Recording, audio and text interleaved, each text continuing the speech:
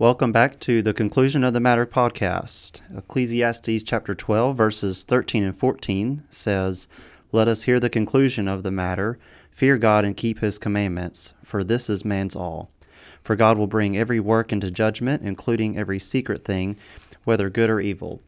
I'm Robbie Santiago. I'm joined by our co-hosts Ryan Weaver and Ren Ferguson. Last week we discussed the topic of heaven, and we originally planned to keep that as one podcast, but time kind of got away from us. I know I had thought about 10 minutes had passed and we were at the end of the time, so today we're going to continue that topic. So Ren, would you like to go into a little more detail about what we're going to cover on this podcast? Yeah, sure. Like we mentioned, this was a listener requested topic, and there were specific questions that the person had in mind that they were wanting us to address, and we were able to address a couple of them last week. We were able to look at the who and the what of heaven, noticing, who was going to be there and what heaven was going to be like in that kind of, in our finite understanding of the scriptures and passages on that. And so we're going to continue that discussion. We're going to begin with the question of where. And I think this is a really interesting question because there's a couple of different places that my mind goes. I guess one of the first places that I thought of was the fact that in scriptures typically we read about three heavens. There are heavens as we see in, I believe it's Genesis 1 and verse 8, where he talks about the heavens being in essence the sky. Mm-hmm. I believe that's where he talks about. Where is that verse you were talking about? That's Matthew chapter 6, verse 26, where it's the birds of heaven, where Jesus is talking in the Sermon on the Mount. In more modern translations, they've actually translated it to sky just because of the context, but yeah. Yeah. And going back to Genesis chapter 1, I'll go back to verse 6. God said, "Let there be an expanse in the midst of the waters, and let it separate the waters from the waters. And God made the expanse and separated the waters that were under the expanse from the waters that were above the expanse. And it was so. And God called the expanse heaven. And there was evening and there was morning in the second day." So again, what he's describing there is what we would call sky, or perhaps even what we would call the atmosphere, Earth's atmosphere, describing it as heaven. And when you look at Hebrew literature, even the remainder of the Bible and Old Testament, the sky and atmosphere are often referred to as heaven, or one of the heavens. Mm-hmm. There are, of course, two others that are mentioned in Scripture.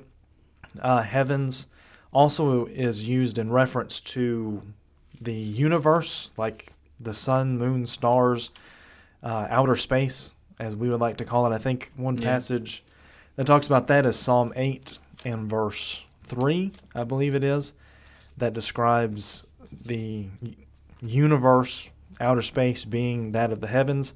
Psalm 8 and verse 3 reads, "When I look at your heavens, the work of your fingers, the moon and the stars, which you have set in place." So again, we see that word heavens being tied to where the moon and the stars, of course, are located, which would be outer space. So, New Testament passage I had was Hebrews chapter 11, verse 12, where he talks about Abraham's descendants were as many as the stars in heaven. Yeah, that's a good one too. Yeah.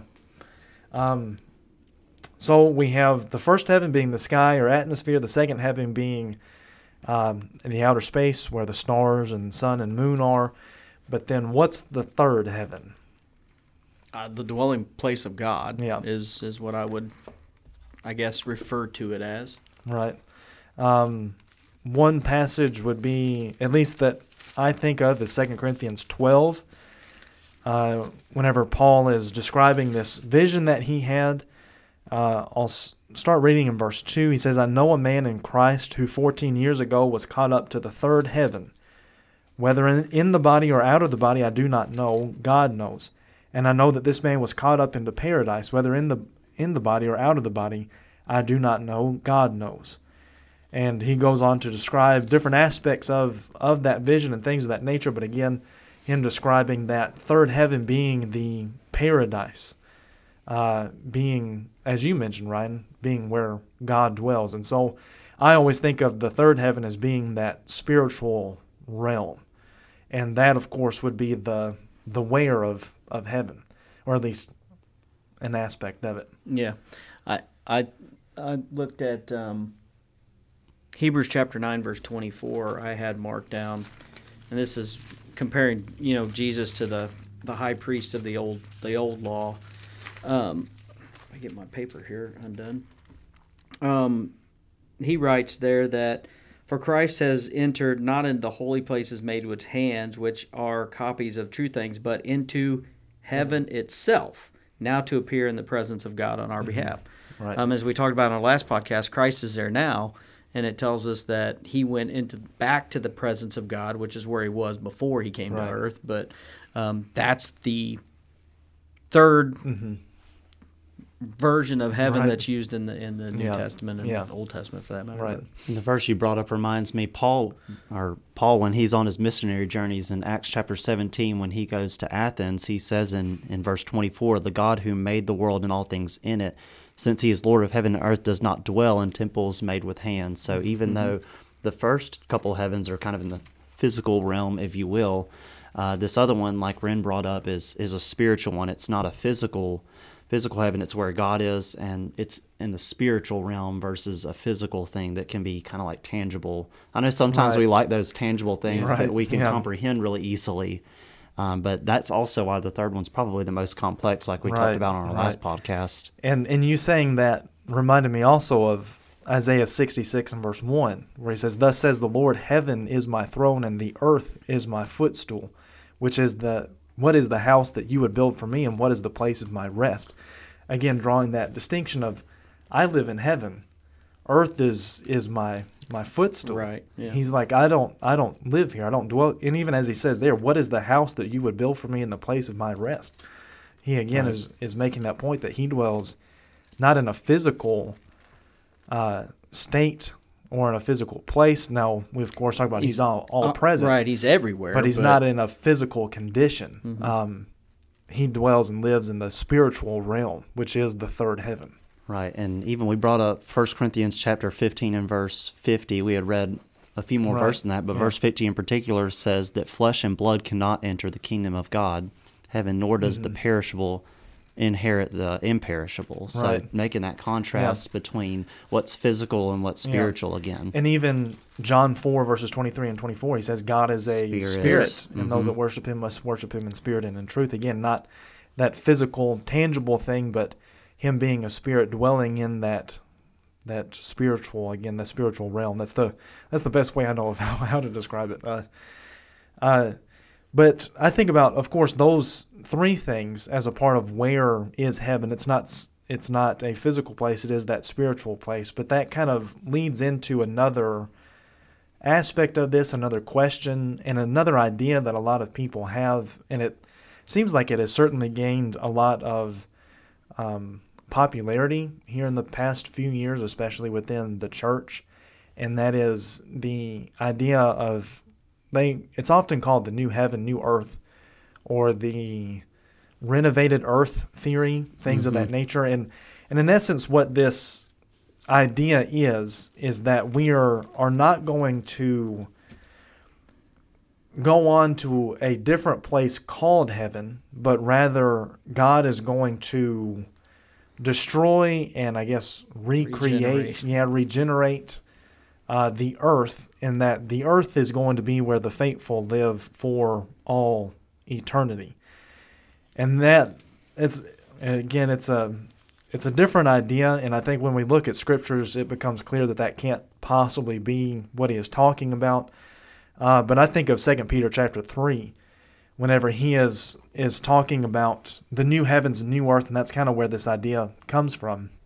But he states there, we'll begin back in, we'll start in verse 10. He says, "But the day of the Lord will come like a thief, and when the heavens will pass away with a roar, and the heavenly bodies," again, going back to what we're talking about, the heavens will pass away. It's talking about the atmosphere, the atmosphere, the outer space, sun, moon, and stars. The heavens will pass away with a roar, and the heavenly bodies will be burned up and dissolved, and the earth and the works that are done on it will be exposed.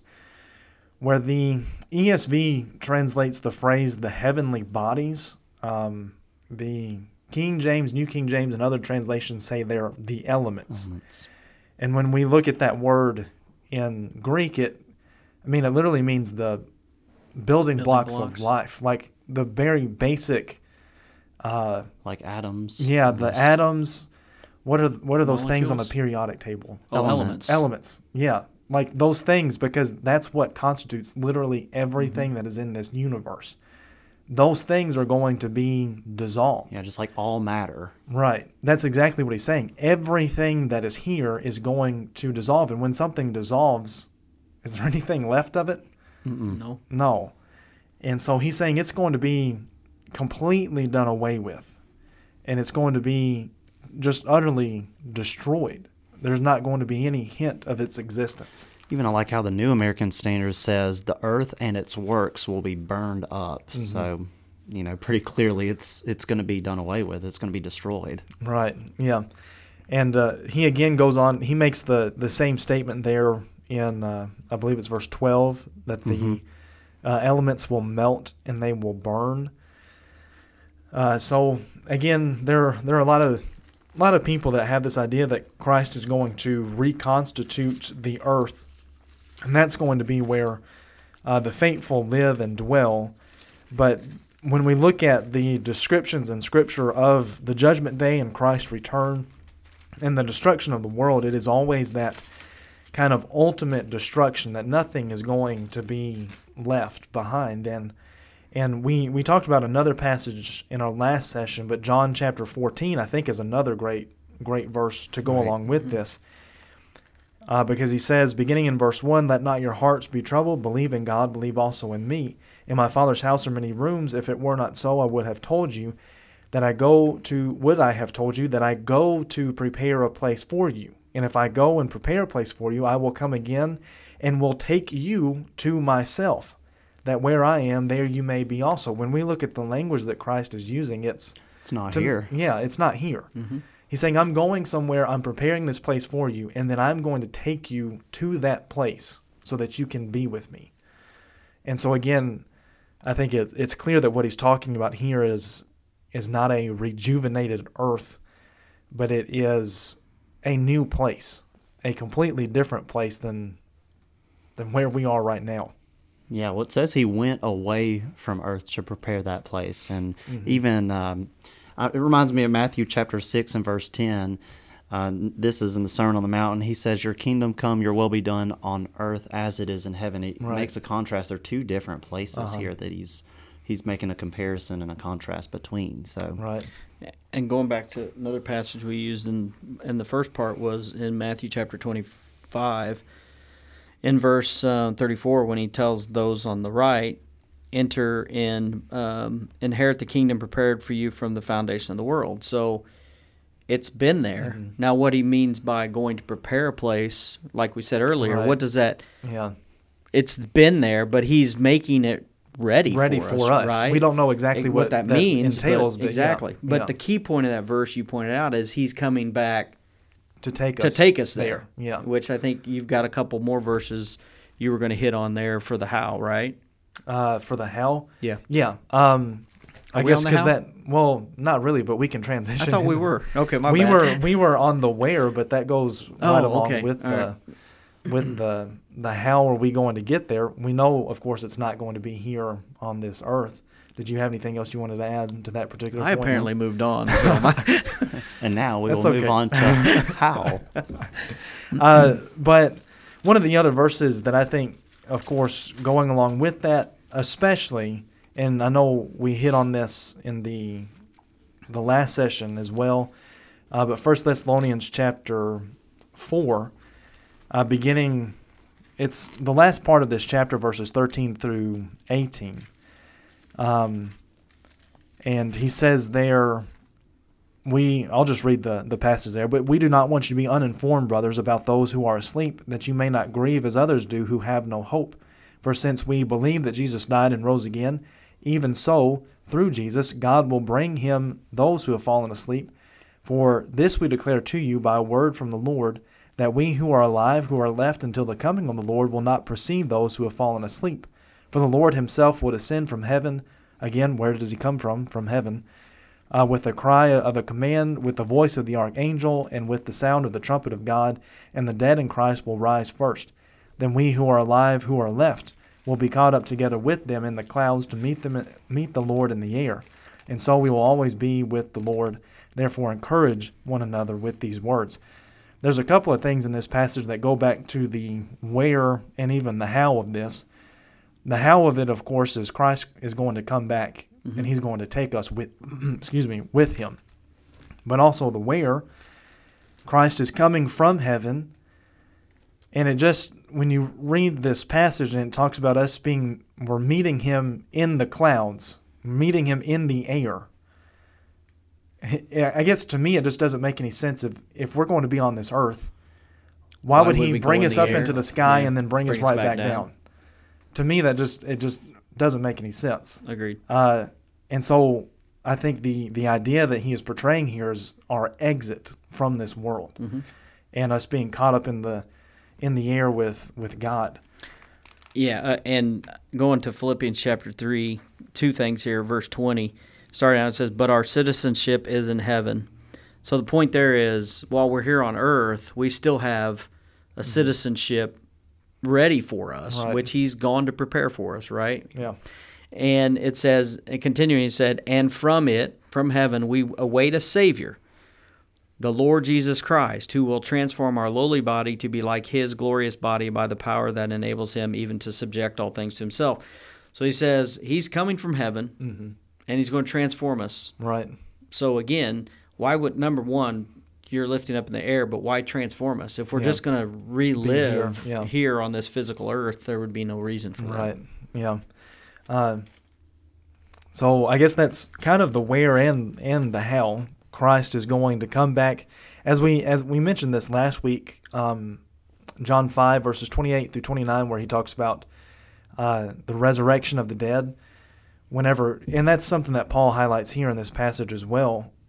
He says, "We will not precede those who have fallen asleep." And of course, what he's talking about there are those that have died. So those that have already died and gone on to that third heaven, that spiritual realm, he's saying they're going to come back with Christ.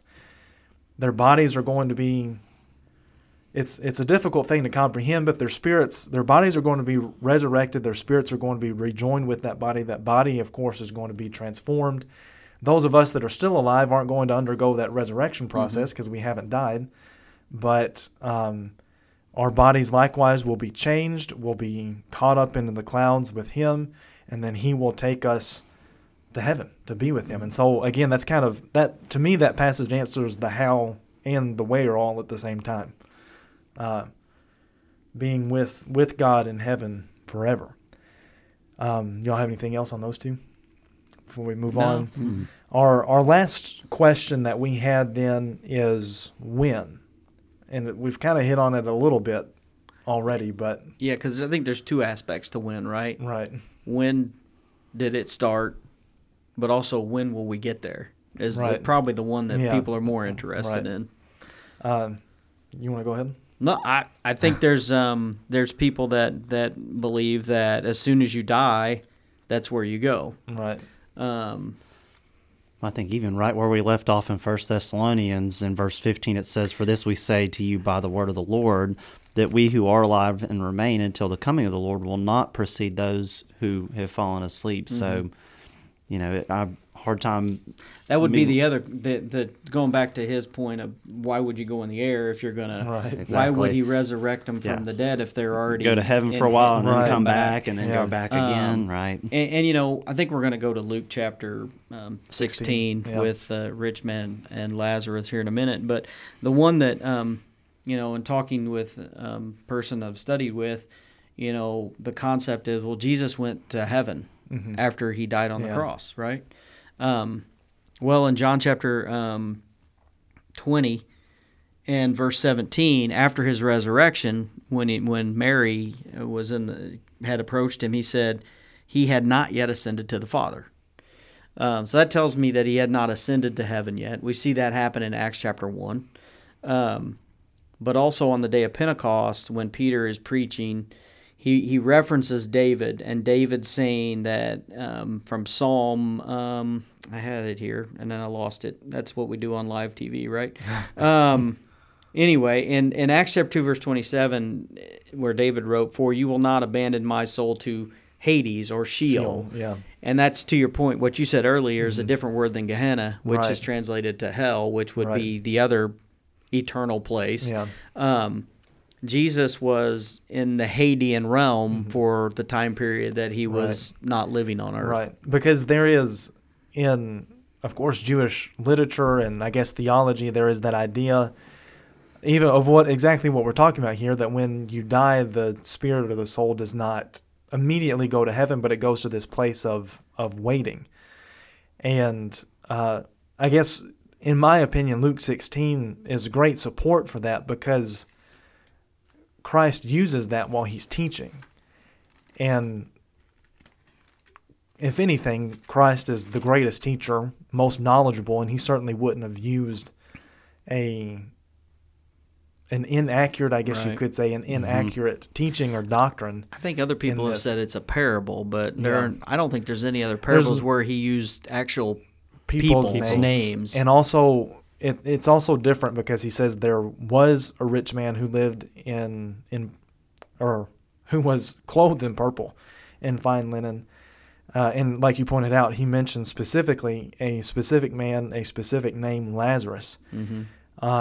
And in just the nature of the literature there, it seems like more so he's giving an account of an event. An event that occurred. Because when you look at other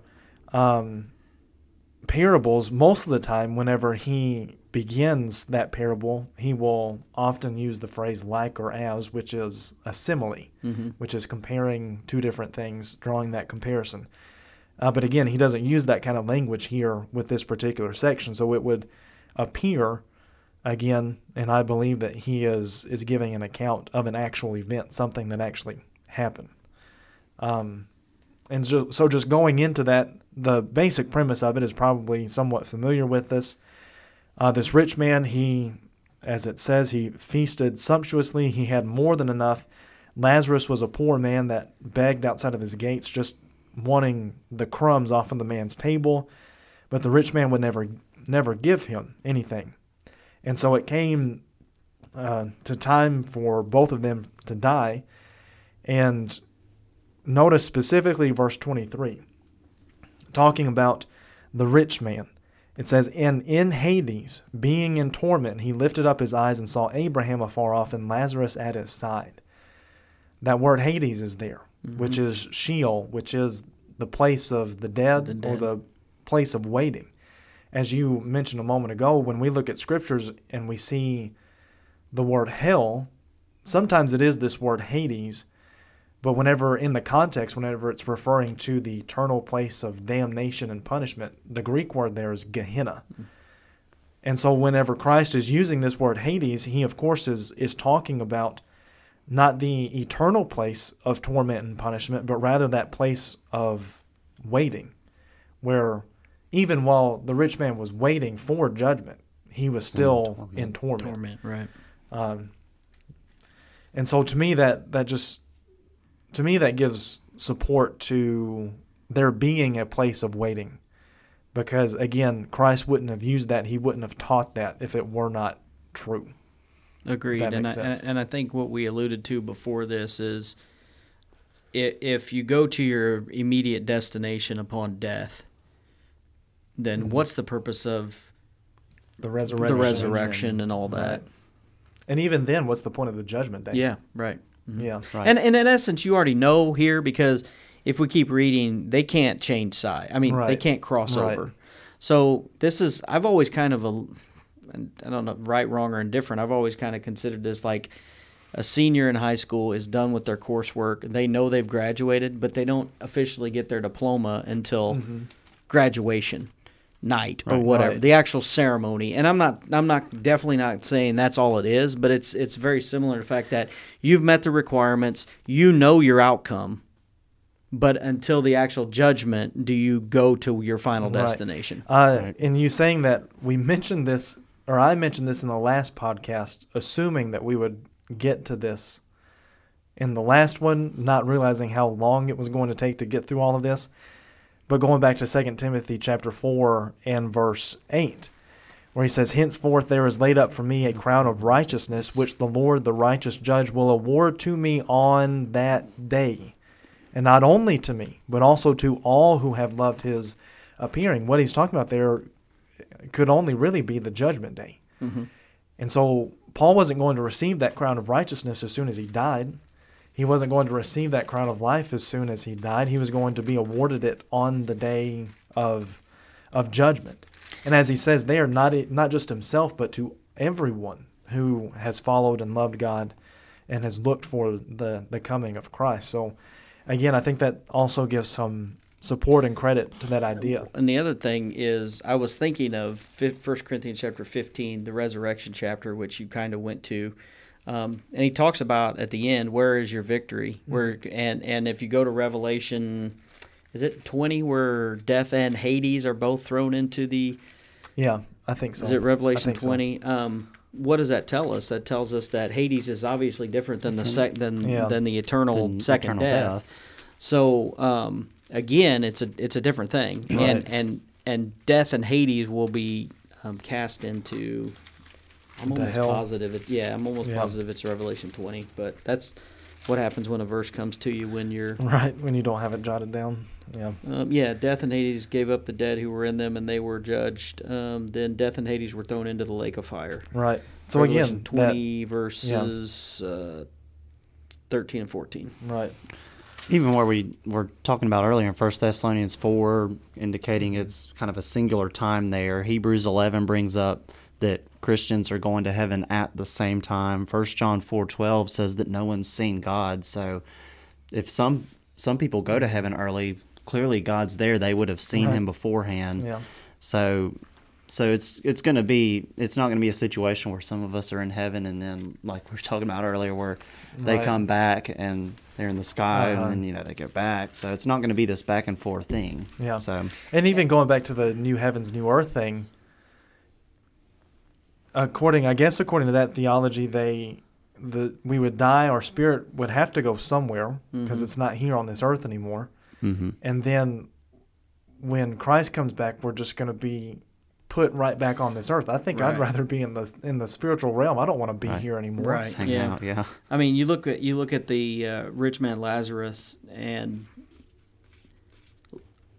the rich man recognized Lazarus. So there was some cognitive ability to remember, at least in this portion of the spiritual realm. I don't really know if it's anything says that we will remember. Do we know that in heaven? Because there's no sorrow, no pain, those type of things, nothing. So there's got to be some sort of mechanism to where we don't remember the people that were important to us but didn't. You know what I mean? I know what you're talking about, but I don't know if I agree with you. Really? So so I think we will remember. Even the sorrowful things. Yeah, because, and I think we talked about this one day when we were playing tennis. Forgot. Oh, okay. You remember that? We were sitting out on taking our break? Yeah.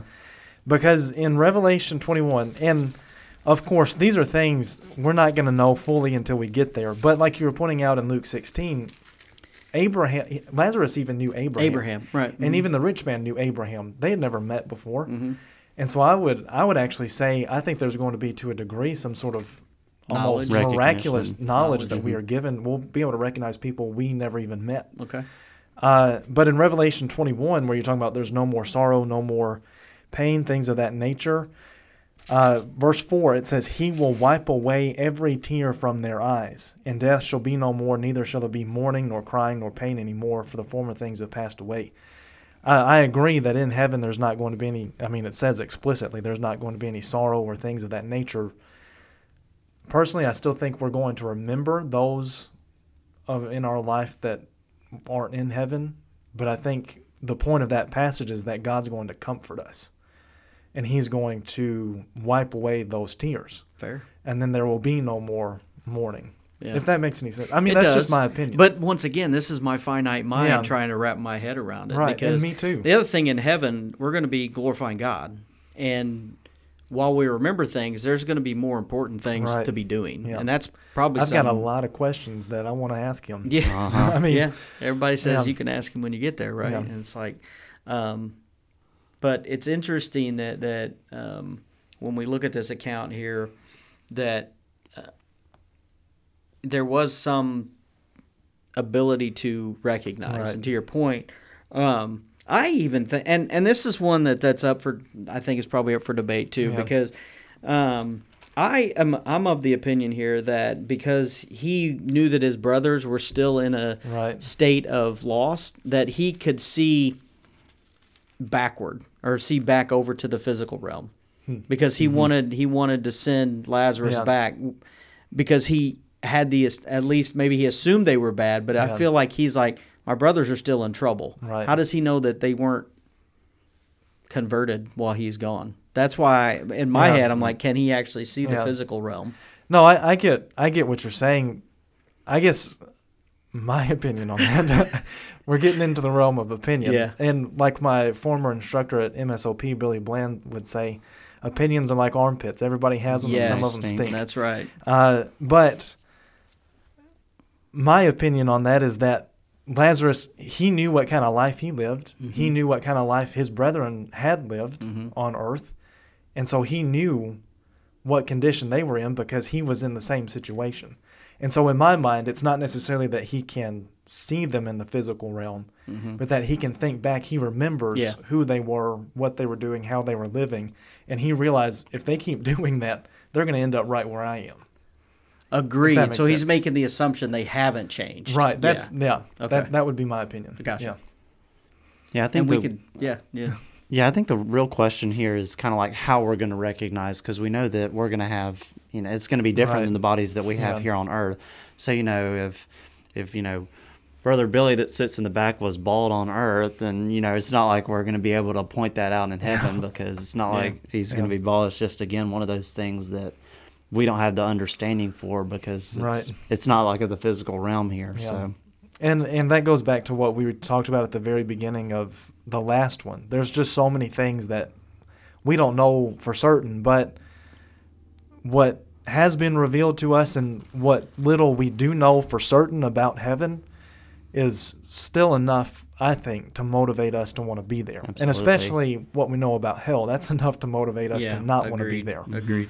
I mean, because you think, look, Lazarus, or the rich man just wanted just a touch of water. Yeah. He was in anguish.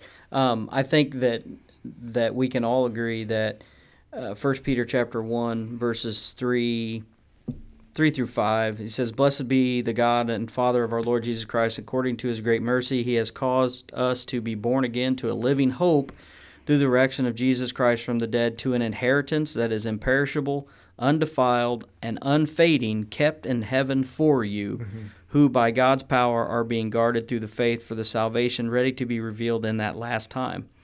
So there it tells us right there that it's already ready for us. Right. It's our job, as Robbie said in the last podcast, to keep up our end of the deal, right? Right. And it's our responsibility to do that. Yep.